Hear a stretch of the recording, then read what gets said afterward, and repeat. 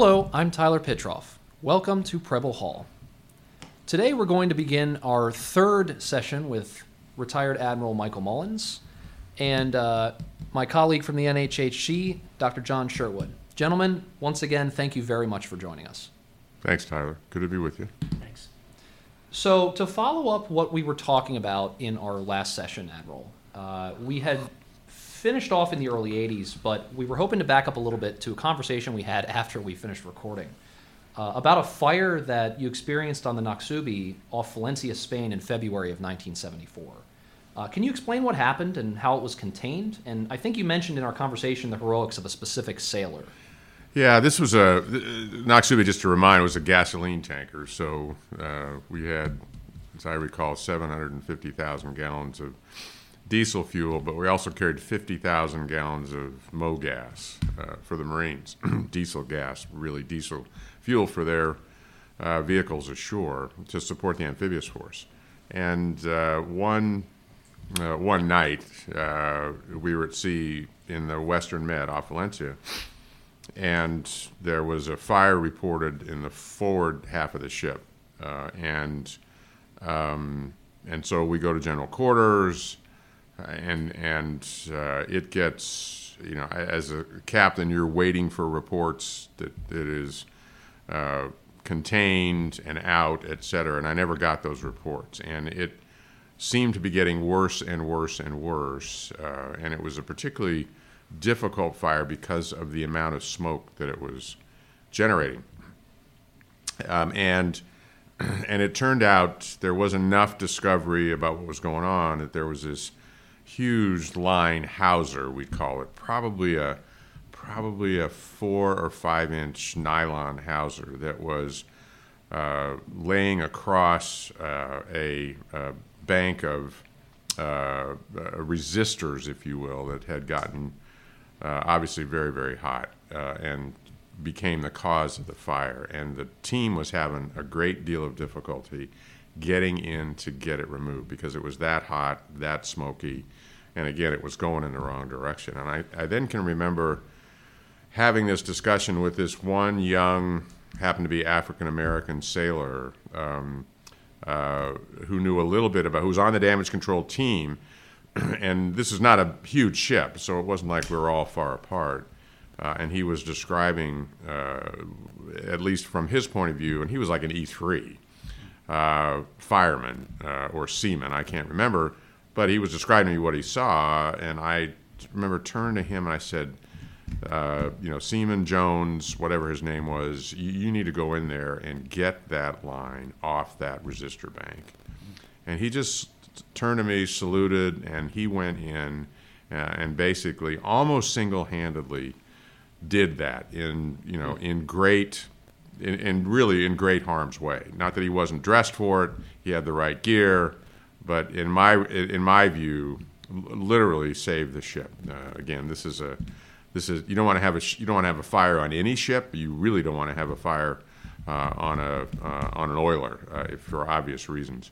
So I can just remember that my experience with young enlisted my whole life was at sea was like that. They were extraordinary young, in those days all men, but they were extraordinary young people who would die for you if from a leadership standpoint you took care of them. And that was an example of saving, in my view, upwards of 100 lives, in addition to keeping us on track to stay deployed and continue to carry out our mission. So we will fast forward to the 81 to 83 period of your career when you were XO, Executive Officer of the USS Sterett, CG-31. How did you end up with this job? And can you tell us a bit about the ship? The ship was famous because she brought down a MiG with the Terrier missile in Vietnam in 1972. Yeah, right. And that made her quite a famous ship. Yeah, I would have said 72. She was also the fifth ship named Sterett. I just remember that because we did quite a bit of work, and I always tried to do this, whatever ship I was on, with the ship's history and with newsletters about the ship. But I do remember Sterett has this had this incredible history, and even as we speak today in 2022, there's another Sterett that's out in the fleet. And when I was CNO, I recommended pretty strongly to the Secretary of the Navy, who by and large gets to pick names of ships, that Sterett would be a good choice, and somehow he saw fit to continue the legacy, which I think is just terrific. So I had come off, actually, before I went to Sterett, I was chief engineer on the Fox. We've talked a little bit about that. CG-33, well, Sterett was CG-31. So this was another air defense ship. It was essentially one of two air defense cruisers at the time that were stationed in the Western Pacific. The other one was, as I recall, was USS Reeves, a little bit different class of ship. I think Reeves was what we used to call a double-ender, Leahy class guided missile cruiser, and Reeves was stationed in Yokosuka. Sterett, basically, there was a decision made to change her home port from San Diego to Subic Bay. And I literally met the ship as she arrived in Subic Bay. I had recently deployed on Fox, gotten back from that deployment, went to a few weeks of PXO, what we call PXO school,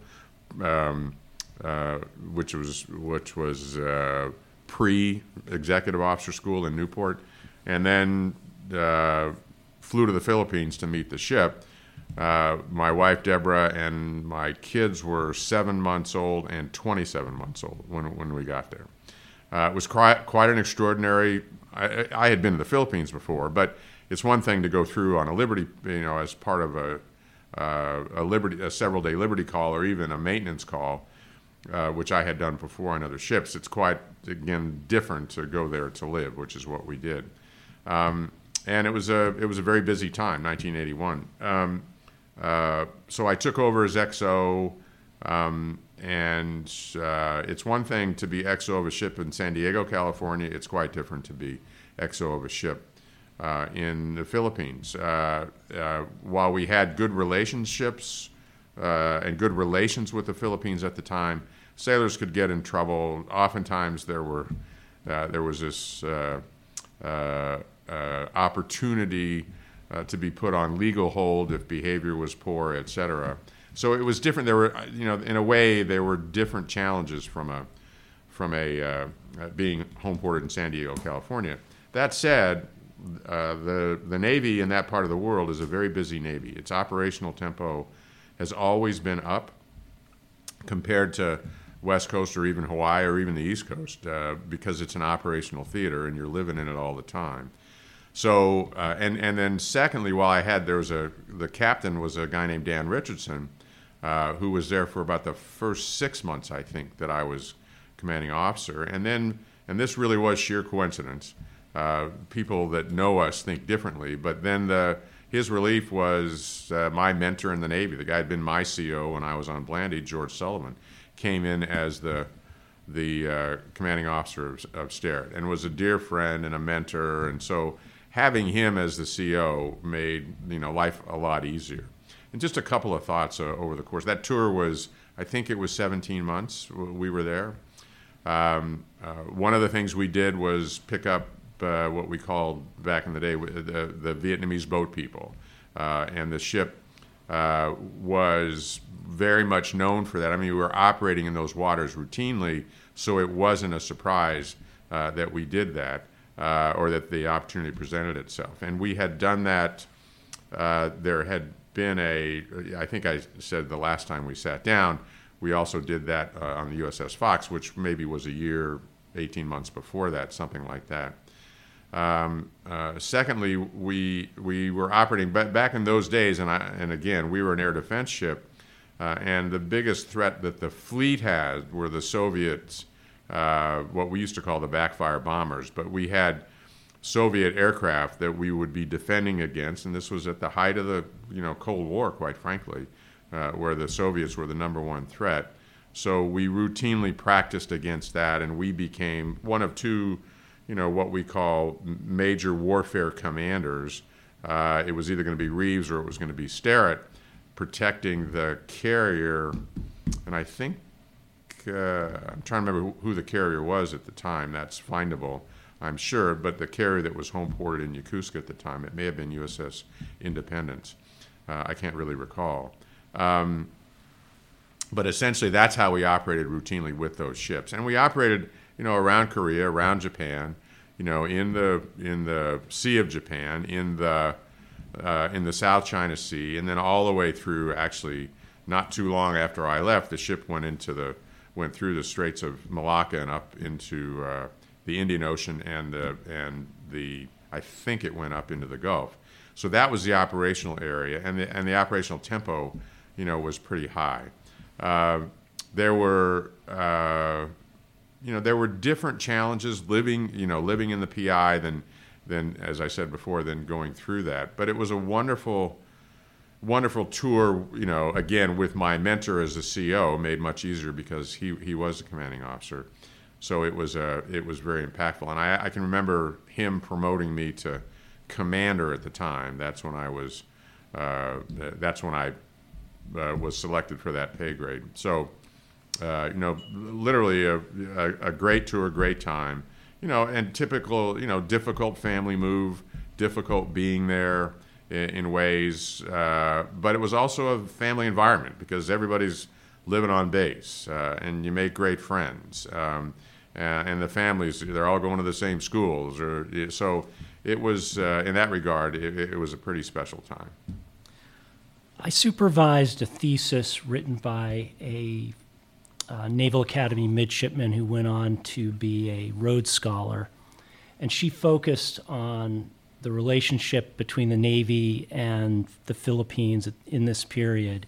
And she actually looked at legal holds in particular. Yeah. And what she found, her name is Major Katie Slavosky, U.S. Marine Corps. What she found is that what was happening is a lot of sailors were getting married without permission of their chain of command and using the legal hold system to sort of get out of having to go back to sea. Does that ring a bell at all? Actually, no. In fact, my challenge was the opposite, was the number of sailors that, because you had to put in a request to have it approved, your chain of command had to approve it. My challenge were the number of sailors who wanted to get married that put chits in. And these were some pretty young sailors that were in a completely different place. Having, the way I used to describe it, having, come from Nebraska into this place called Subic Bay.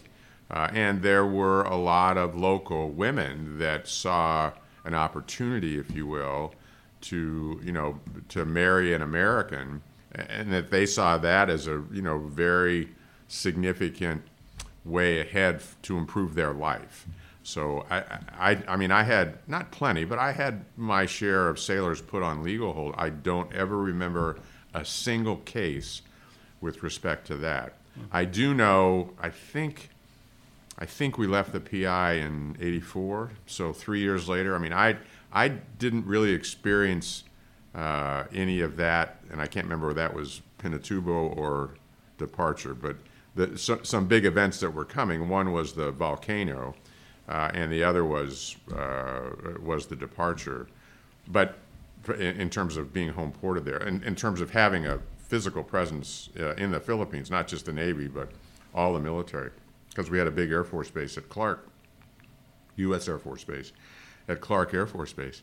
But my experience with legal hold is it could be used by the government, against us.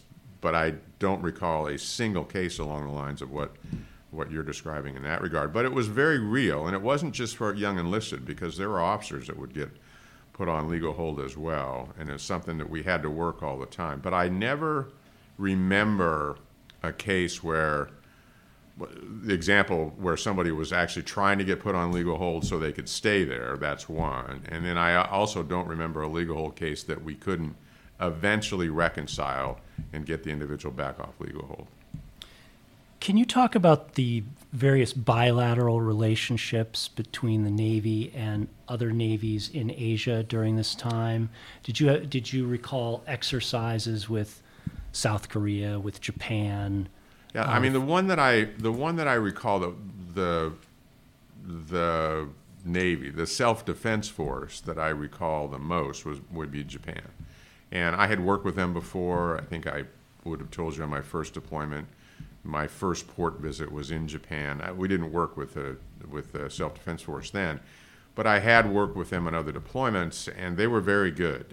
Even back then, I know they are actually and technically and legally called the self-defense force, the military in Japan, and I understand all the reasoning behind that. But I found their maritime self-defense force, their Navy, to be really good, and not just close in, not just what sort of comes to mind when you talk about self-defense. They could go to sea. I mean, they were borderline blue water Navy, to use terms that we use for us, because they could operate far from their home port and sustain that, and then operate really well, very capable ships. So Japan is the one I remember the most. Yes, we did some work while I was there with South Korea in exercise kinds of things. Those were the big two.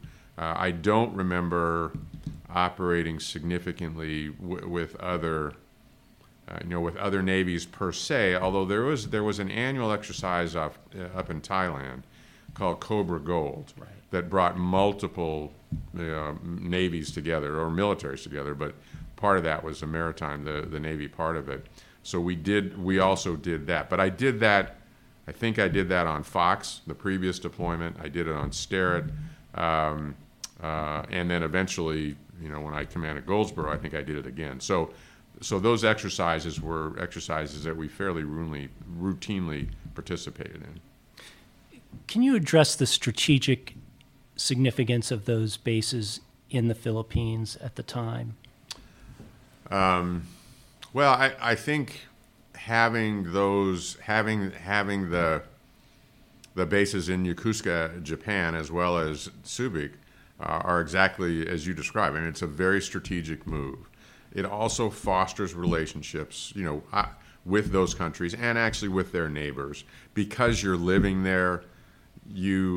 And I think I've talked about this before, you actually get you certainly get immersed in their culture if you're doing it right. You get somewhat immersed in their history. And having an understanding of that in all those relationships, even to this day, our strategic relationships is really critical.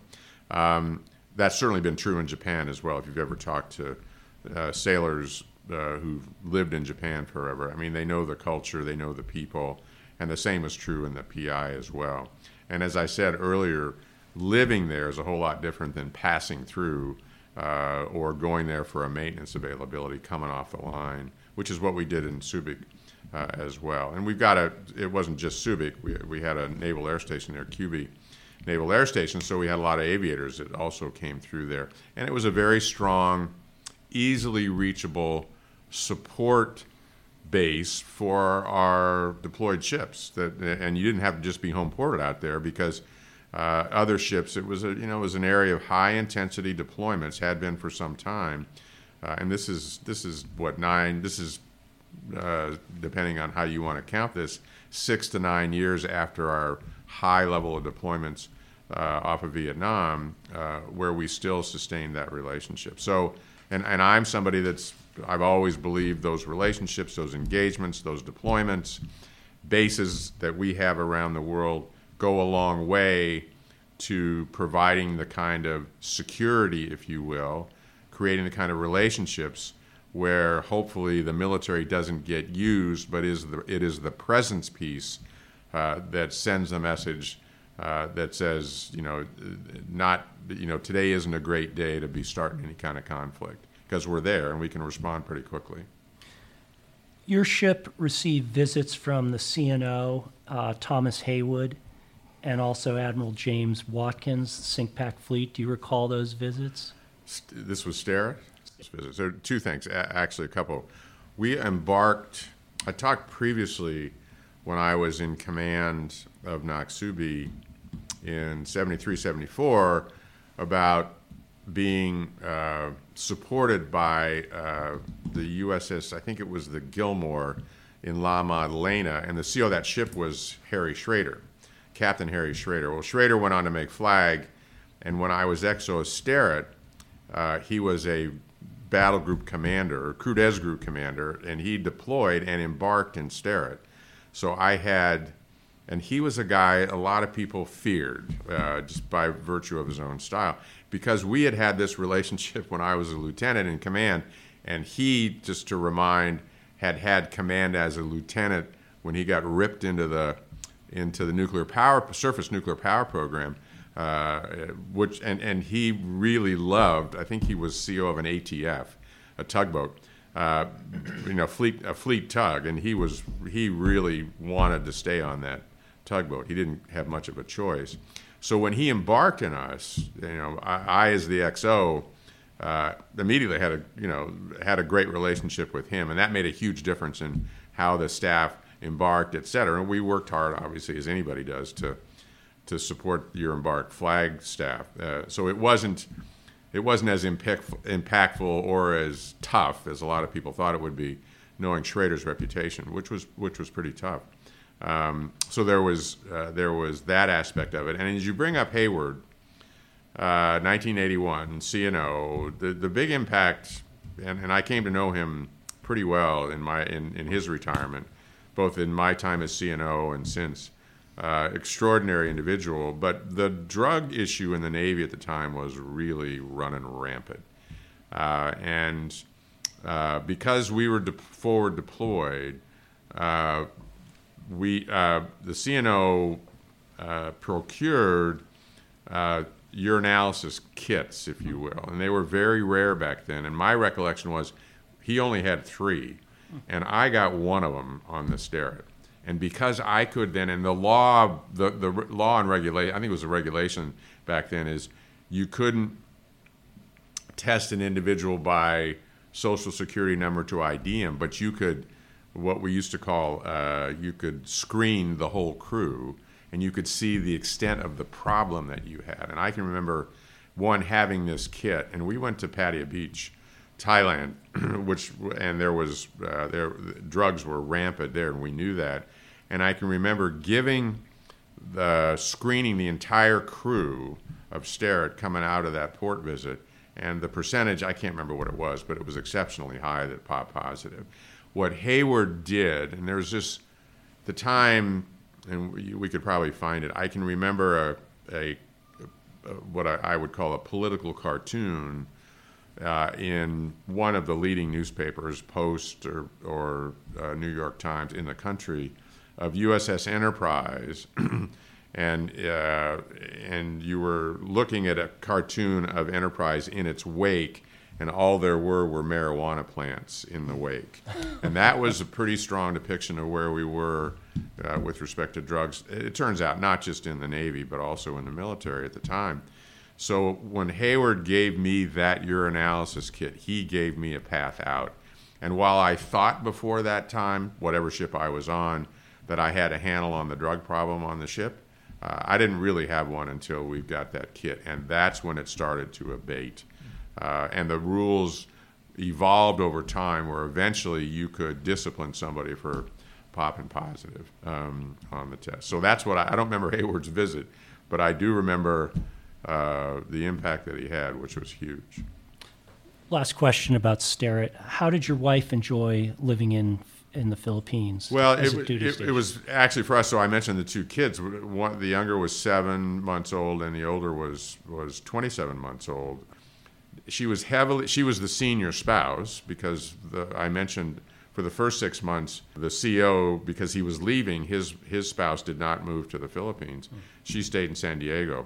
So she was the senior wife, and as she always had, she jumped in on all family issues.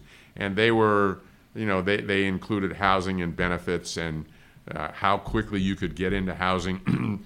There's a naval communication station up in San Miguel, 40 or so kilometers away, as I recall, where there was also housing. So getting up there was a chore, and dealing with the issues that were associated with that. But Deb was heavily engaged with families, and again, it's a unique and different environment than being engaged with families in San Diego or Norfolk or any stateside, and it brought its own, significant challenges in that regard. Late in your time as XO of Sterett, you decided you wanted to attend the Naval Postgraduate School. Speaking of changes of scenery. Yeah. This was a fairly late stage in your career to want to do so. Very late. So why did you decide to attend at this point? What was your motivation? How did you end up going about getting into the postgraduate school? Well, I think I may have mentioned early, when I was a midshipman here, I actually was not a great student. I didn't have any trouble academically, really, but I really was not a great student. And I was anxious to some degree rectify that. One. Two, dear friend, Admiral Bill Cobb, who was a classmate of mine, he and I were department heads on Fox together. I was the engineer, he was a weapons officer, and he had gone through the PG school in operations research in the mid-'70s. And we had talked about that a lot, and I was very attracted to that curriculum. It's a tough curriculum. It's basically, in my view, it's applied math to real-world problems. And I was good in math, and I liked solving real-world problems. So it's something I really wanted to do. We had lived in the Philippines for a year and a half. I had two little ones. Both our families were from California, and I really wanted to get a master's. So my detailer at the time was a lieutenant commander by the name of Hank Giffen. Hank eventually made flag and retired as a 3-star and as a dear friend. But Hank said, you got to come to D.C. And I said, I don't want to go to D.C. I want to go to Monterey. And he says, there's not room for you. I said, I think I can probably find room. And he said something along the lines, he said two things. One is, okay, if you think you can find room, find a sponsor, I'll send you. But the other thing he said was, I'm sure this will end your career. And Hank and I have talked about that later in life and had a good laugh about it. But I really insisted for a number of reasons. I wasn't going to go back to sea again. I had not screened for commander command. That would be my next career wicket, if you will. And I was willing to put my record at sea against anybody's. And if that wasn't good enough to screen for command, then I would figure out, what I do after the education, after I got the master's degree.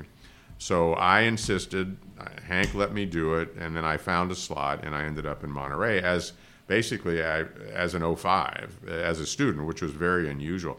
Most of the curricular officers out there were 05s, and here I was a student taking operations research. I hadn't cracked a math book in 15 years.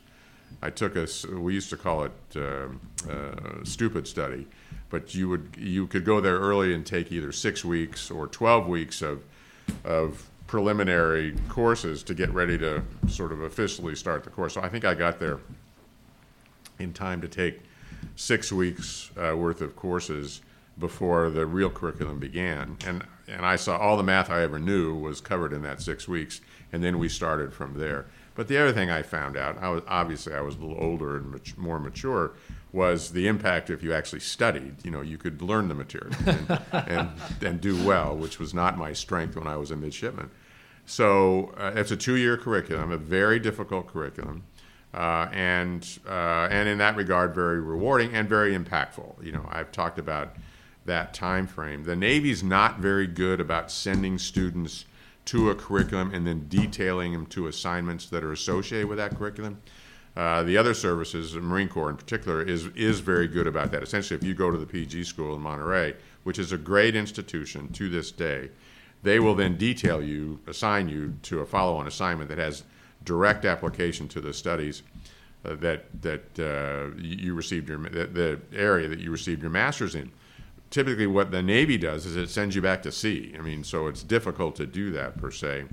But even after that, when you go ashore, we're not very good at assigning you in accordance with what you've studied. So anyway, I went there for 2 years. It was an extraordinarily difficult curriculum for me. But again, and I can remember going home after a year, talking to my wife and saying, I'm not sure, because it really was a struggle. The grades were fine, but it really was a struggle. And I met then ensign by the name of Jerry Brown, who had come out of UCLA, who was a PhD, and the only C that I got was from Jerry Brown in linear equations, and I'll never forget that. And Brown has become a good friend, and I always remind him of that, and he always reminds me that I wasn't a good enough student to get better than a C grade. He was known as a tough grader. But that 2 years had a big impact on me in lots of ways. First of all, it was a great, as it is today, the postgraduate school is a great family tour. And it's time away from what we do for a living. There's a combination, yes, it's good for the Navy, but it's also good for you and your education and your maturity and what you learn. It's a high quality faculty. I mean, basically, there are no teaching assistants there. They all teach. Obviously, it's in Monterey, which is one of the greatest places in the world, literally physically, to be. And it was for us, it was relatively close to home. Both our families were from Los Angeles. Our parents could see the kids, the grandkids, which was a part of it as well. So it was just this wonderful combination. And I was willing to take the risk that my record would stand up.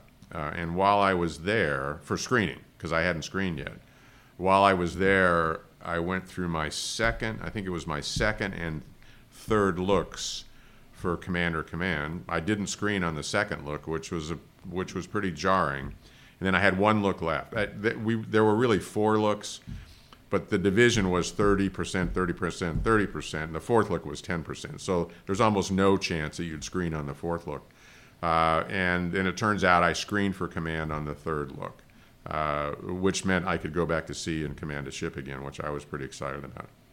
So you've said in the past, specifically to a interview with Moores a couple of years ago, Military Operations Research Society, that NPS has a special significance for you. Is there anything beyond what you've already said that really underlines that? Well, probably more than I knew, certainly at the time, was it really did teach me how to frame a problem. I mean, it wasn't like I sat down and did analytical math work on challenges that I had down the road, but it really did teach me how to frame a problem. It gave me a great appreciation for data.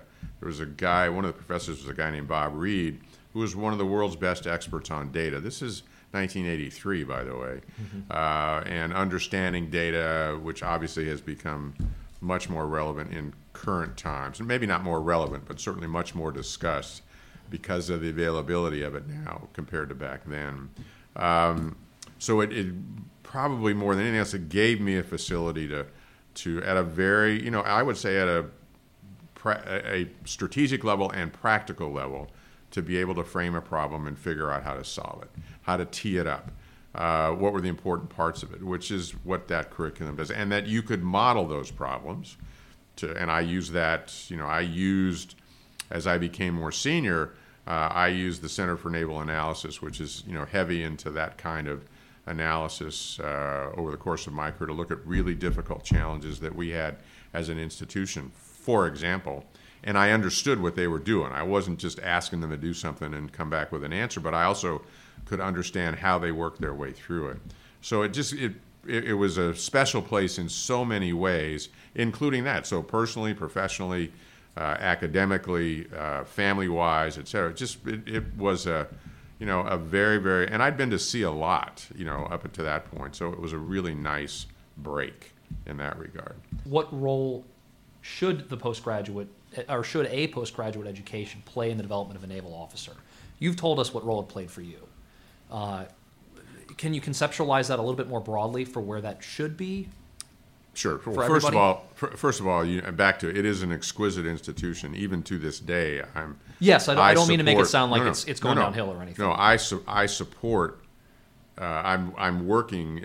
Some of my time to this day is helping Vice Admiral Anne Rondeau, who's the current president. She's retired at the PG school in support of the institution inside the Navy. Is one. Second, so what role should, first of all, you should go much younger than I did. Mm-hmm. It's relatively easy in the submarine community and in the surface community and in some of the restricted line communities to fit it into your career path. It is more difficult in the aviation community because once you start in aviation, you go for 10 or 11 years. The nice part about it in the surface and the submarine community is you can go as a lieutenant, 5, 6, 7 years in, which I think is the ideal time. I still teach here, as we've talked about, and I taught at Princeton before I taught here, and the perspective of a 27 or 28 or 29 or 30-year-old on education, I think, is much different than when they are an undergraduate. So I think it's a much more mature opportunity to understand what education is and also select a field that you're really interested in, which may be different from when you were an undergraduate. Mm-hmm. I think our officer corps in particular, not exclusively, but our officer corps in particular, I've rarely met somebody that didn't want an advanced degree, in the officer community. So this is a great path to do it. It still has, to this day, all the other aspects of it, the quality living for the for the family. Obviously, it's in Monterey, but it also studies real fleet problems. So you can bring your expertise, whatever it might be, from whatever community. Having experienced problems there, you can pick a curriculum, very technical to national security. Most of it is technical.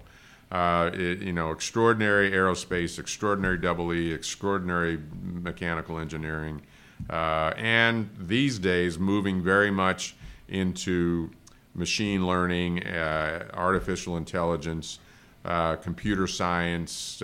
It's had a computer science curriculum for some time.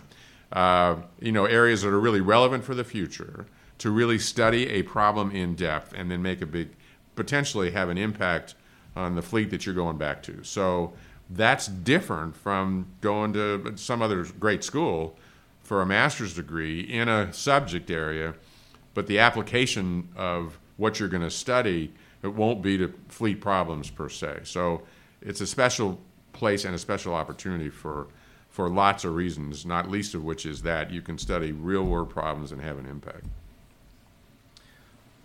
Okay, between 1985 and 1987, you were the commanding officer of the USS Goldsboro, DDG-20.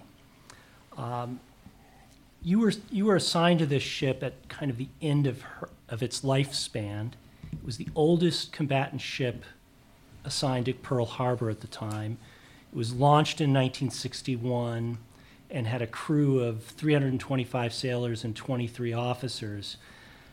Can you discuss the challenges of commanding such an older ship, or was it in good maintenance shape when you received it? There's a lot to that question. So I mentioned I was at the postgraduate school. I screened for commander command. And because I was what we call a third looker, my initial assignment, you always put preference cards and this is what I'd like to do. But I was assigned, I was actually then slated to go to a reserve frigate in Long Beach, California. I should remember the name. I did for a long time. But all of that is to say, which was a great assignment. I was delighted to screen, but I also knew somebody that wanted to command a ship, from then on, that the likelihood that any command, that I'd get command after that as a Navy captain, major command, one of the cruisers or squadrons, was pretty close to zero. Because reserve frigate COs, typically they didn't deploy, they didn't have the visibility, they didn't have the systems. They didn't get exposed, and so the odds of me going further, I would, in terms of command at sea, were very slim. My wife and I, and again, I've mentioned we're from Los Angeles, the Los Angeles area. So we're looking for a place to live, and we had literally closed in on leasing a house in Long Beach. I think it was in Wilmington. When there were a series of ships that got in trouble because of 1,200-pound engineering. And all of a sudden, that same detailer, who told me I didn't have a chance of going anywhere else, calls me up and says, I think we need to change your orders. And there were, as I recall, there were 3 of us that were previously detailed somewhere else, but we all had 1,200-pound engineering experience, going back to I had been engineer on Fox, which I think I've described here as the hardest tour I ever had, except when I was chairman. So they were looking for 1,200-pound engineers to be COs. And Goldsboro was one of those. So I got diverted, and I got moved early. And one of my mentors was a guy I got moved early out of the prospective commanding officer's curriculum in Newport to go to this ship because Goldsboro was in trouble, not just for engineering, but for other reasons. And one of my mentors throughout my naval career, later in my naval career, was a guy named Phil Cody, Admiral Phil Cody, then a captain. He was running the curriculum at PCO school in Newport at SWAS, and they had never let anybody out early. So they go through this drill of we can't let them go, et cetera, et cetera. And Phil finally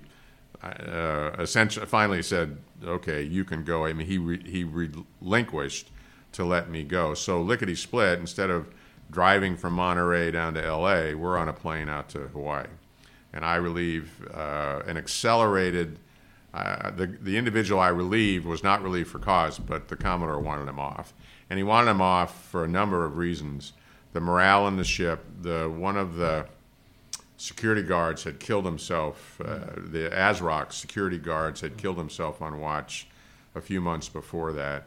They were struggling with audits of the money in the ship store, among other things, and they'd had some engineering challenges. Although that wasn't, quite frankly, that was not the major reason per se, but to your point, it was the oldest ship out there. 1,200-pound plants, we've talked about that before, were very difficult, very challenging, and I had that experience. What I found when I took over, we went to sea. I relieved, a nice picture, but I'm out off, Diamond Heads, one morning in Whites. We get underway, we go do that, we come back, I drop off the guy that I relieved, and we go back out to sea. But honestly, what I found was a ship that was mostly in need of leadership. And that was something I thrived on, and relatively speaking, command isn't easy, but relatively speaking, it was a relatively easy challenge. It wasn't, the ship was a challenge because of its old, but I had mentioned before, I'd been on Fox, I'd been on Sterret. Goldsboro was a air defense ship as well, the guided missile destroyer. It also had some pretty significant upgraded air defense systems, AAW systems we call them, in terms of radar and in terms of the tactical data system that almost made it as good as a cruiser, which, I was very familiar with that. So we picked up on that and used air defense, that air defense capability to really make a name for ourselves. That's 1985. We operated a lot. I actually ended up, just because it was kind of a fun fact, we ended up living out in Pearl City in one of 3 historic homes that were reserved for commanding officers, that were homes bought by the Japanese, built by the Japanese in the 20s, bought by Pan Am in the 30s to use for their clipper ships when they first started flying out there, and they would land in Middle Lock, which is where the housing was, just off of.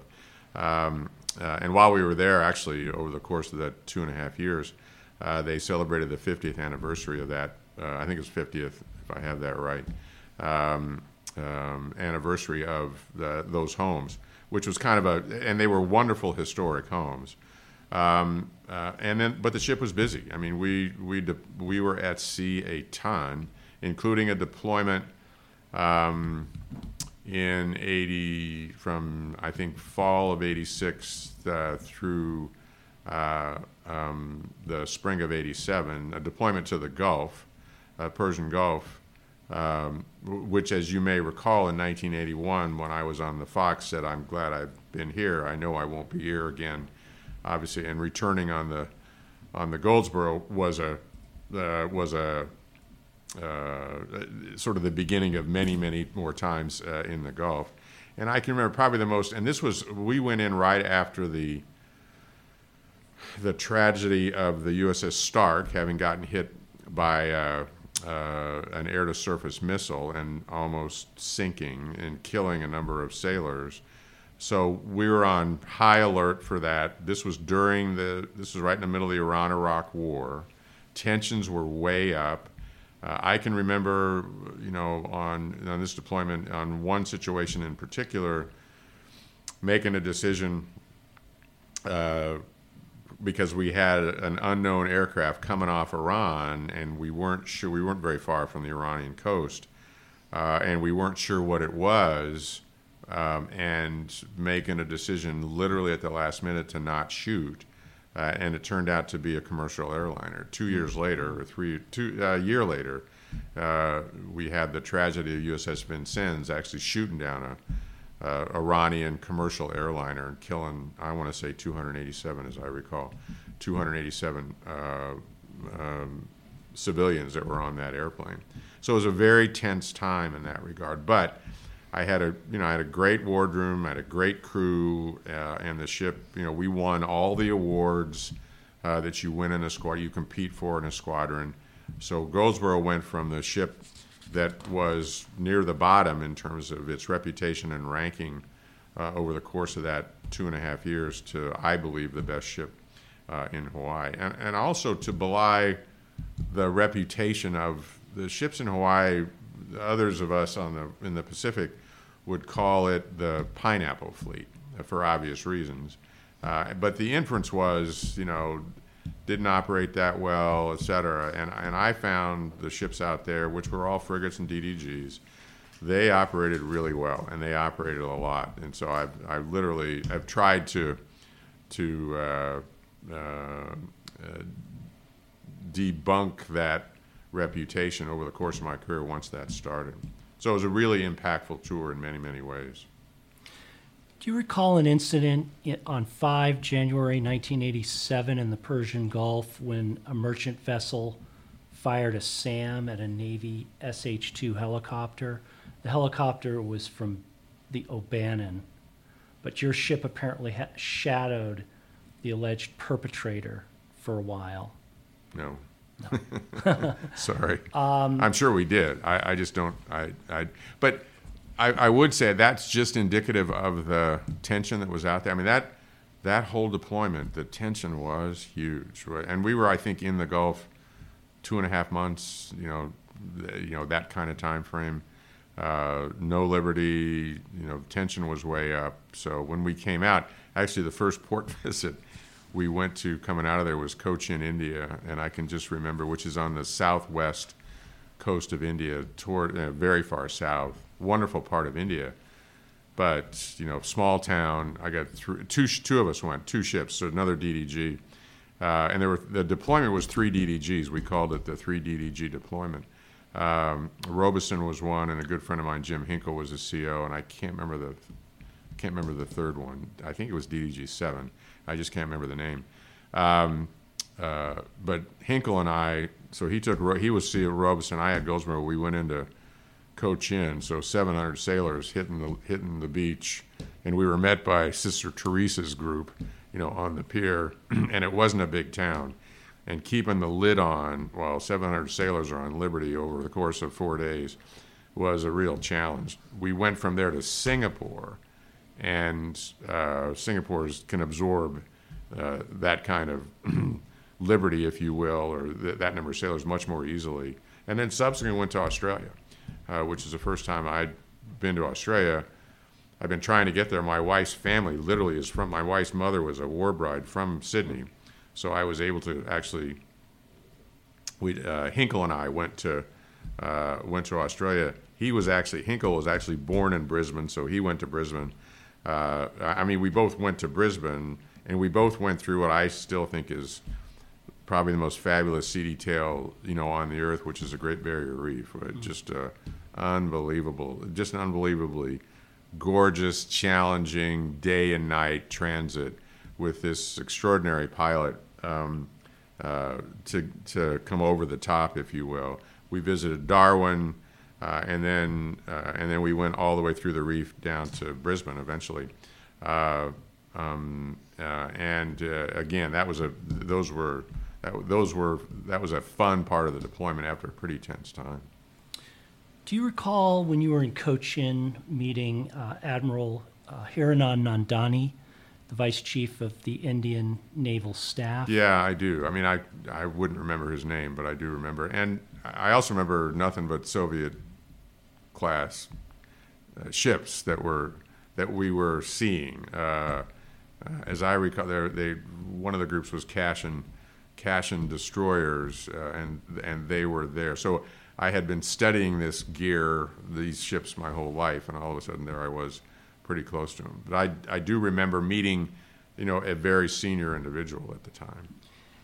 And can you comment on, that was the beginning of sort of a shift with India away from the USSR more towards the US? I mean, they're still very much a neutral country, but can you talk about the relationship between the U.S. Navy and the Indian Navy? And I should comment, I actually met Admiral Hiranan Nandani when he spent 3 weeks at the Naval History and Heritage Command. He's an intellectual, very interested in naval history. Well, I do remember that interaction, and it was a very comfortable, as is oftentimes the case, just because we're seagoing types, it's a pretty easy conversation to have because we understand the environment we operate in, we understand the challenges. So it was a good visit in that regard. Professionally, also very good. And yes, the backdrop was they'd gotten all their gear from the Soviets forever and ever. And I do recall, as you asked the question, that was beginning to change. But here we are 40 years later, and we're still talking about the Indians today with Russian equipment. So, the shift is nowhere near complete in that regard. And they have historically been an avidly neutral nation, and in many ways, that's been their priority. I mean, we're living at a time now where they've agreed to join the Quad as one of the 4 countries that gets together. But I think, first of all, strategically, our relationship with India is really critical. Secondly, so it's been 40 years. It's going to take another 40 years. I mean, India just is very cautious about this kind of change. They will continue to be. I believe eventually they'll get to a very good place here, but they're going to get to it on their schedule, not on our schedule. I had the privilege of reading some of your family grams that you wrote as CO on this ship, and I was struck by how they captured the life and times of the ship, everything from the Steel Beach barbecues to steaming into exotic ports of call. You clearly enjoyed writing these and highlighting the achievements of your ship and crew. How did you become such a good writer? Well, my parents were both writers. I think I would have said, one of the things I should have said, growing up, I read a lot. Although, in fact, in my SATs getting into the Naval Academy, I think I had to take the English 5 times before I'd qualify, before I got a high enough score, which sort of belied what I thought was my expertise in terms of writing, et cetera. But it's just something I've always enjoyed, and I really did enjoy that. And part of it was, I teach here. I've talked about that, and one of the things I've talked to the mids about it was when they get in the fleet. When you recognize your good sailors or Marines, if you really want to hook them, you send a letter off to their mom or dad and say, look how well they did. And when you hook their parents, you're going to hook them, if you will. And so I've always, and this goes back to Deb, who's just been extraordinary with families and focus on families, literally our whole adult life. I always tried to keep the families in mind and keep them informed, who was doing well, what we were doing, at a time where this was the communication. I mean, they were, we were mailing this stuff, putting stamps on it. This was long before we had any kind of connectivity like email or social media, which obviously is instantaneous right now. I will say, and I hadn't thought about this in a long time, I will say the number of letters I got back from family members about, how much they enjoyed it and the story. And we try to tell a story when you write the story lines, if you will, that I just really enjoyed. And again, this was a crew that I dearly loved. They were extraordinary. I mentioned the ship, while it was troubled, what they really needed was leadership. And once you give them that, they will do anything for you. And they did that for me on Goldsboro. So I cared about them deeply. I should go back and read them again. You should. I'll send them to you. Yeah. So many naval officers in the surface community feel that destroyer command is the pinnacle of their career. Yeah. And Admiral James Stavridis even wrote a book called Destroyer Captain, Lessons of a First Command. Yeah. I know this wasn't your first command, but what were the lessons of this command? One of them, I learned a lot about command, some of it the hard way in Naksubi. So, and then it took me 3 looks to screen for the second one. So I didn't take anything for granted now. Yes, it was a leadership issue, but I didn't take anything for granted with respect to, because I'd had such a struggle professionally on my first command. So that was one. Secondly, it wasn't new, but the ability to empower your crew to essentially get the mission done, and then to stay with that was another one. That's not a new leadership issue, but it's, it was a very much a part of my style, and that really is what generated success in Goldsboro from my perspective. And we'll talk again about the third command I had, which was USS Yorktown. Because the ship was not in particularly good shape, in relatively speaking, it was easier, much easier than Yorktown. And when I took Yorktown over as a captain, it was the Queen Bee. It was the #1 ship. And one of the lessons that I've learned is it's a whole lot easier to take a ship or an organization that's not doing particularly well and move them than it is to move somebody already at the top. The challenge at the top is keeping that up is a whole lot different. Obviously, I hadn't learned that yet, but mostly I just didn't take it for granted because I'd worked so hard for it. It was 11 years. I think it was 11 years to recover professionally from hitting that buoy in 1973.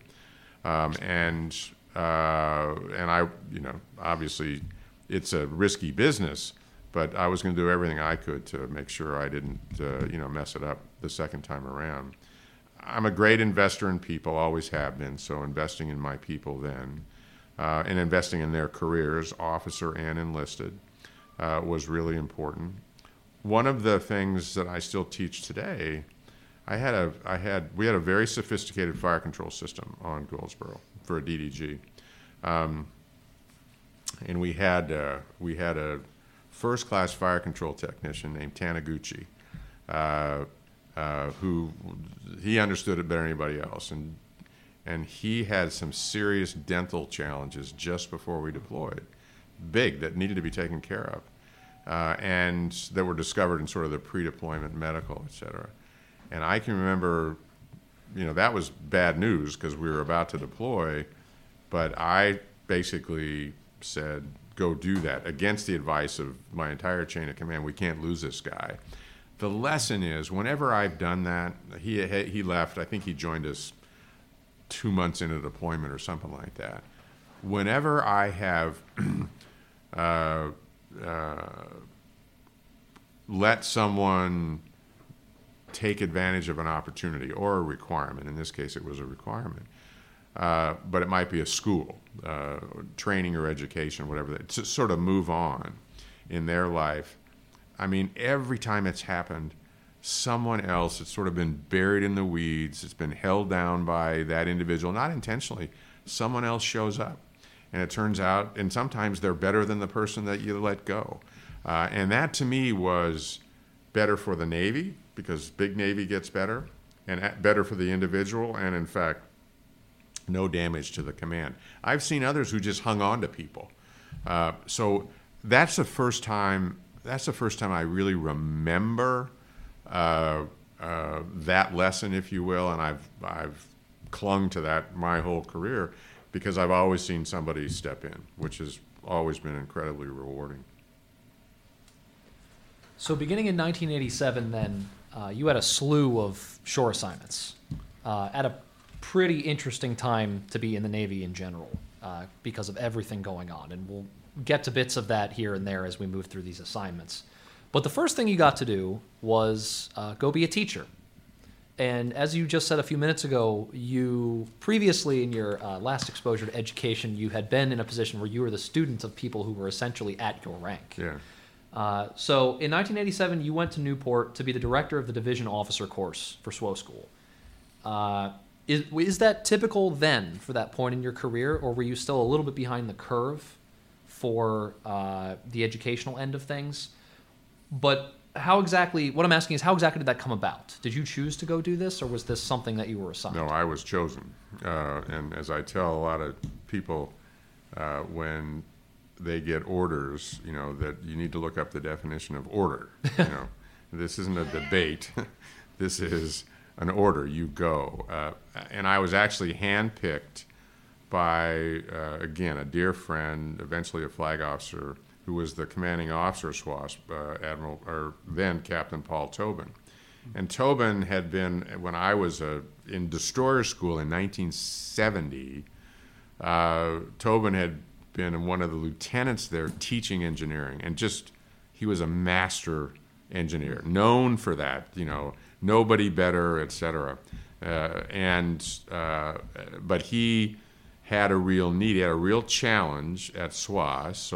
So this division officer course, you've got a couple hundred students who were mostly ensigns, and this was the curriculum, 6-month curriculum, I think, before they go to their ship, final training, and go to their ship for their first assignment. So it's an extraordinarily important time. They've all graduated from Annapolis or UCLA, SC, University of Nebraska, the NROTC program, and OCS. And Tobin needed significant change there. So he reached into the system, and the community said, "You're going to go." Now, I have not been to Washington yet. That's not typically a good thing. You may recall when maybe I didn't say this, when Giffen and I were talking about where I was going after I left the Starrett, Giffen said, "If you don't come to Washington, you're dead." So that was 1983. Now it's 4 years later. Same holds true. And I just sort of I didn't have a lot of choice. I had to put my faith in the system that somehow they'd take care of me.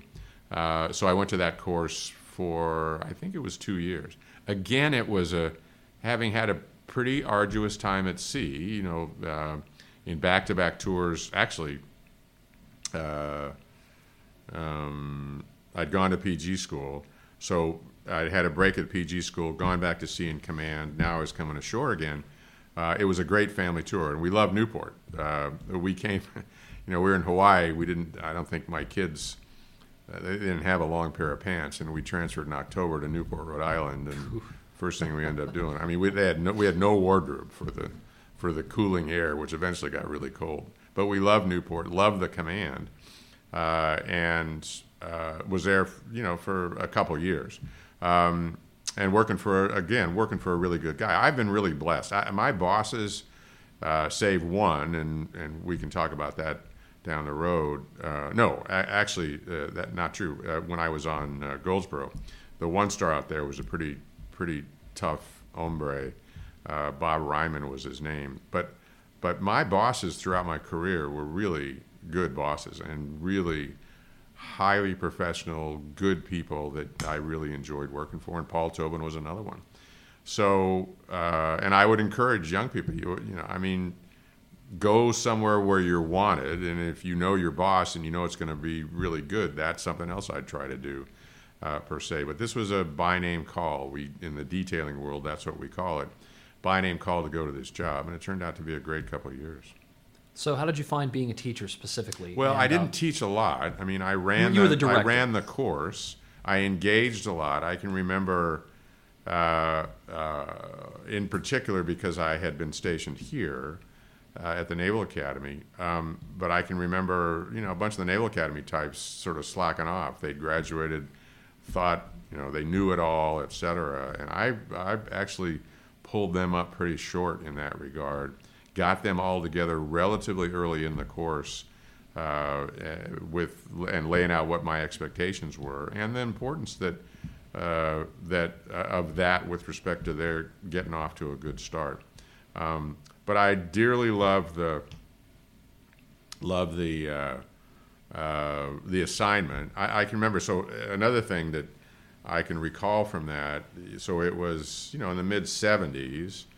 When we brought women into the Naval Academy at the time. And one of the big issues back then was upper body strength, because women just didn't have it. And that was a reason that they shouldn't be here, et cetera, which I didn't believe. But the fact was, they didn't have the upper body strength. So the physical exam, the PRT, was different between men and women. And whenever you have that, you're opening up a pretty wide road for the critics to run their 18-wheelers through and criticize the program. But I can remember going out to kick off like a 5-mile run or something. It was a competitive run, and I wasn't going to run in it, but I was going to go, and because I wasn't much of a runner. So everybody was getting together and warming up, and this gal who was a recent Naval Academy graduate was getting ready, and she drops down right over here and does 100 push-ups. I never did 100 push-ups ever as a mid, throughout my life. And the only reason I bring that is because, so this is 10 years later, right? I mean, we're changing. The requirement, the women that are showing up recognize they have to be stronger, and more of them are starting, are meeting that standard. I mean, I just remember that video in my head, and it's back to my advocacy for integration of women, historic integration of women into the services. And this is still prior to the law changing. I think the law changed in '91 everywhere except submarines and SEALs. And now, even now as we speak today, all that is different. So it was just, and it's one of those things, it's such a great, as it is right now teaching midshipmen here, it's part of what I love to do is invest in young people. So that having an impact, at that age now it's serious. I mean, these are now these are officers now. And that's another thing, that you're no longer mids, don't screw this up. Behavior matters. You're wearing that uniform all the time. Don't do anything stupid to wreck your career before it even gets started. So it was a terrific opportunity. I really enjoyed it. That's a pretty remarkable shift, too, in the students that you were seeing just in a decade. Yeah. It really is. Yeah. You made the comment when we talked about your time working with the Academy of how, trying to get women integrated was really feeling around in the dark a little bit, and there wasn't really any big time strong ideas of how to make things work, just because there was so much to do. So it's just remarkable how much changes even in that amount. And that's not to say that this gal that did 100 push-ups was the norm. But it just struck me that she was just warming up, by the way, to get ready to go run. So you needed to get to Washington for your career. I did. And whereas before maybe 1987-ish, that probably would have been somewhere in the Pentagon or OPNAV specifically, or not OSD is where I'm going with that.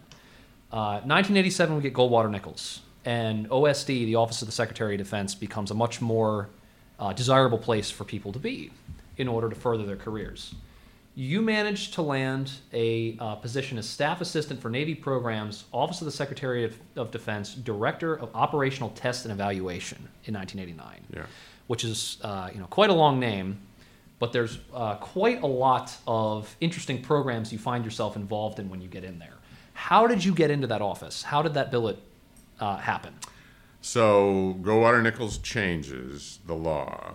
You now, if you have a future, you need to have a joint tour.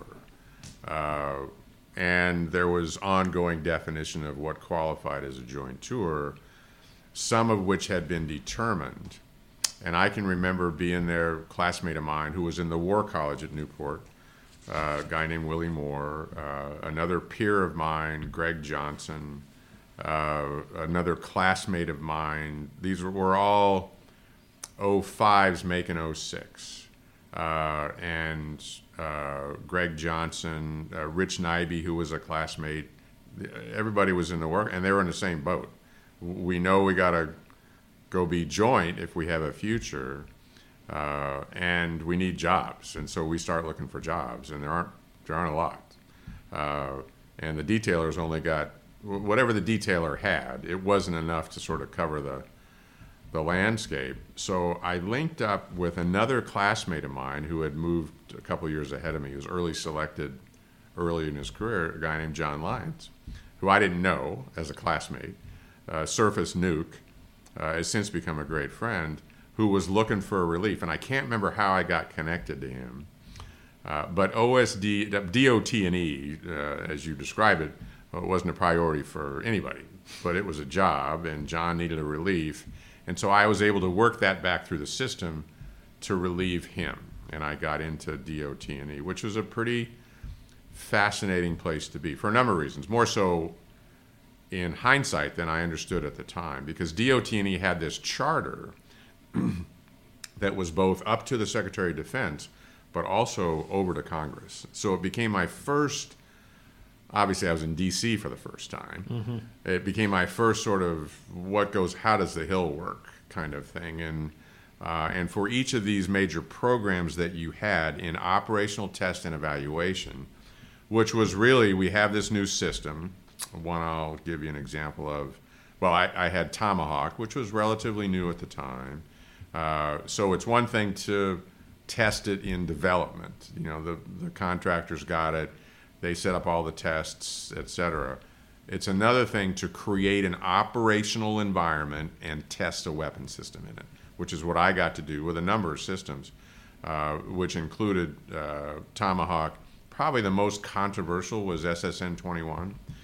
Because I was a black shoe, I was a destroyer guy, and now I was inside the tent, reluctantly as far as any submariner was concerned, particularly Bruce DeMars, who had Rickover's job at the time, in terms of what was going on in the submarine world. They didn't like to let foreigners like me, into that community.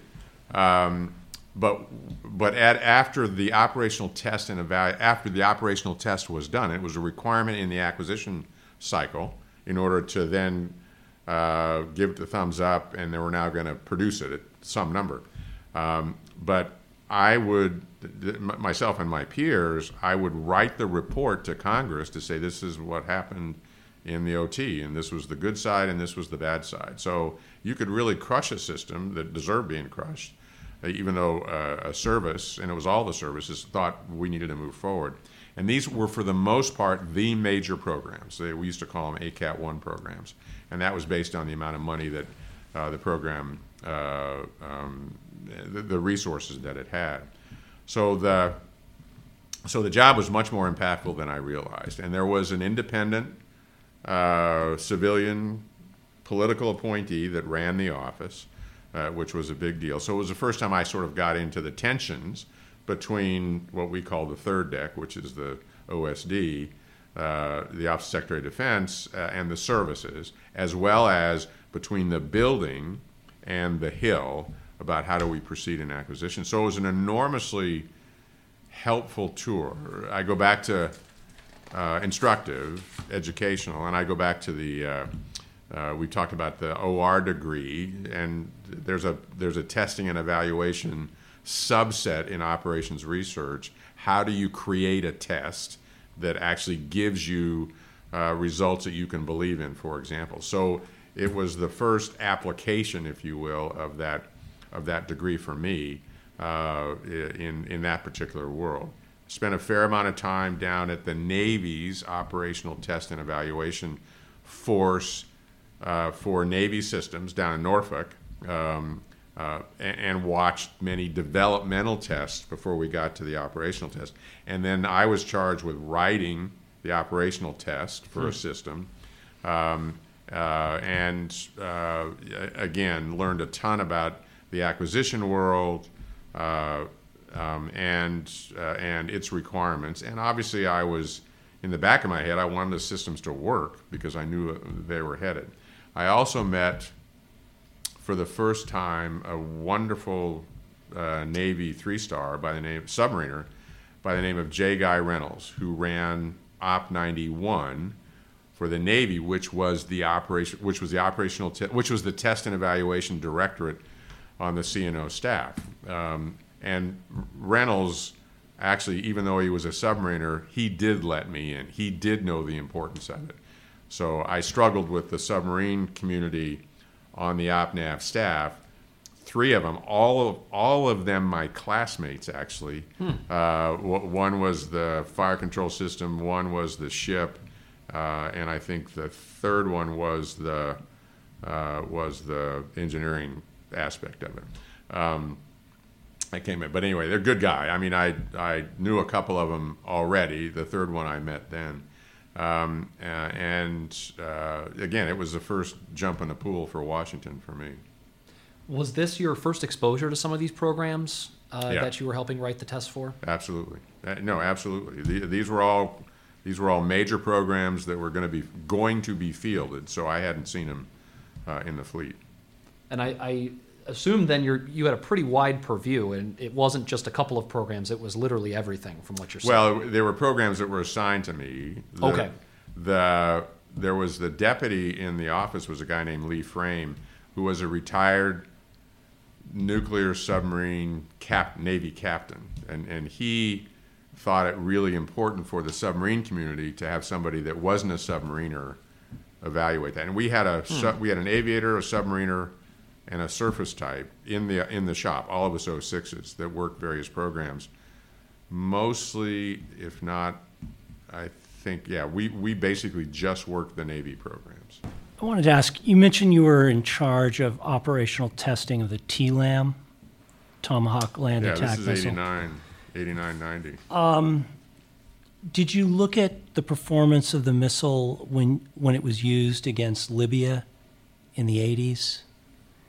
And I believe it was also used against Iraq around this time. But I thought, I might be wrong on this. I don't think we shot it. Did we shoot it in 86? I think so. In Libya? I believe so. I just don't remember it being very advanced. I mean, my recollection was the first time we used it, certainly in any kind of significant numbers, was Desert Storm in Iraq. And we certainly looked at the performance of that when it occurred. Now, this was 90, and I was actually out of the office then. I was there from 87 to 89. So when that system went off and was used in Iraq, I was no longer evaluating it.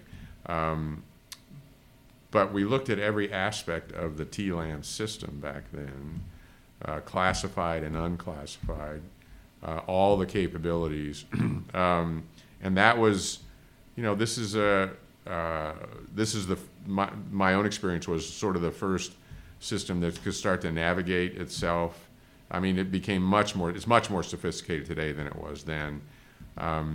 And what I do remember, and this is very instructive to me, the systems that were built to fight the Soviets adapted pretty well. Aegis was one, the Aegis weapon system. TLAM was another that adapted pretty well to a new world after the wall came down. And Iraq was just an example of that. And we had conventional Tomahawk and we had nuclear Tomahawks as well in that time frame. Was there concern in the aviation community that this would be competition for them, the TLAM? And I'm really thinking fast forward to 2011, where we deployed 2 DDGs and an SSGN that basically took the place of a big deck carrier in terms of strike from the sky. Can you comment on There that? was, back then, there may have been a little of that, but it really wasn't that much. I mean, and this was brought home to me in later years, one of the real strengths of the carrier is the firepower and the repeatability of it. And when you shoot 100 missiles, whatever the SSBNs or SSGNs have, 100, 150, when you shoot them, they're gone. I mean, you can't get any more at that point. So, and it's actually a discussion that I've had with respect to China these days and the carriers, that it is developing. Those are not very good warfighting ships, certainly at our level, because they can't generate the firepower that our carriers can and have and can in the past. There was probably more of that later on in the 2010-11 timeframe, but not, again, it wasn't a particularly compelling argument or a compelling concern. Occasional discussions. I just don't remember anything like that, certainly way back in at the beginning of the TLAM story. But the TLAM really was a force multiplier Yeah. for the DDG, Absolutely. the Arleigh Burke class. It really transformed that Yeah. weapon system. And no, absolutely, it did. There's no question about that. And in ways, you could argue it transformed the submarine force as well, because it became a strike capability, which we really didn't have. Definitely going to ask you a little bit more about that when we get to your time in N86 later, because I think you talked about that a bit at the end of your tour with N86. Yeah. But for now, with OSD, did this feel like a pretty substantial break from your previous time in the Navy, or did it seem like it was something that fit fairly well with what you'd been doing? Well, one of the big takeaways from that tour is that I realized, because I'm around other colonels from other services, including the Marine Corps, is, that it's not all about the Navy. I mean, it was one of the messages of Goldwater Nichols is we got to figure out how to fight together. And the other thing, when you're in a place like that, is you're outside your service, so you can kind of see in as opposed to being inside and not being able to see out. And having that more objective outside perspective, I thought was a great advantage and actually proved to be a big help, way down the road. I had no idea about my future at that particular point in time. It was also an opportunity to see other services and how they did things, and that they're not all wrong, and sometimes they do them better than you do. And can we take advantage of that? But that even was true inside. I had less trouble as a surface guy with aviation, the aviation systems that I was doing test and eval for, operational test and eval for, than I did the submarine force. They just didn't want anybody in. And so that was one of the big challenges, is how do I, now that I have legal authority and regulatory authority to get inside SSN 21, how do I find out what I need to do? And as one of the places that I got exposed to was Lake Pend Oreille up in Idaho, Coeur d'Alene, Idaho, which I didn't even know existed. And the testing that's associated with there, because it's very quiet. And the submarines, they do an extraordinary job.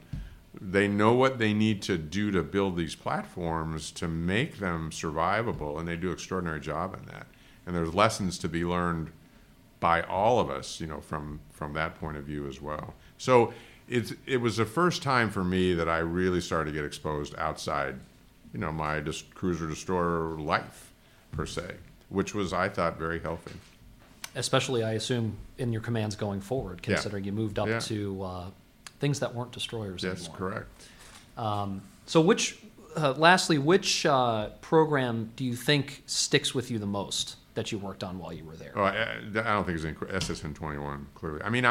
Tomahawk was a big deal. We were also testing, what do we call them? We were also testing the bomblet.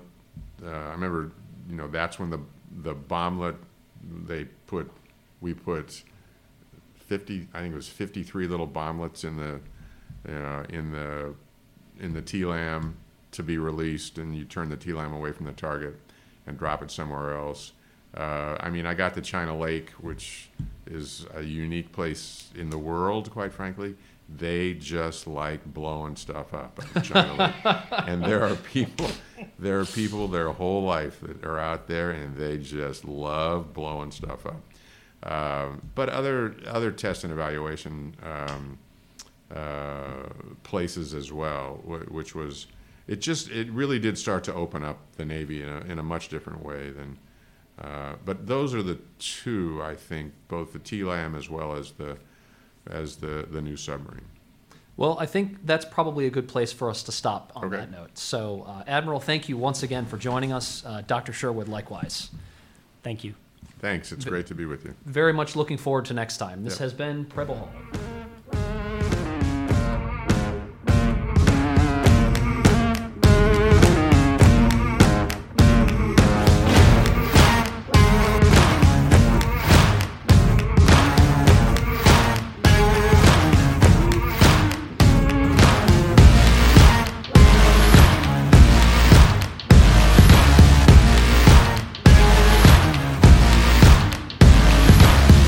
Preble Hall is in no way intended to reflect the official positions of the Department of the Navy or the Naval Academy.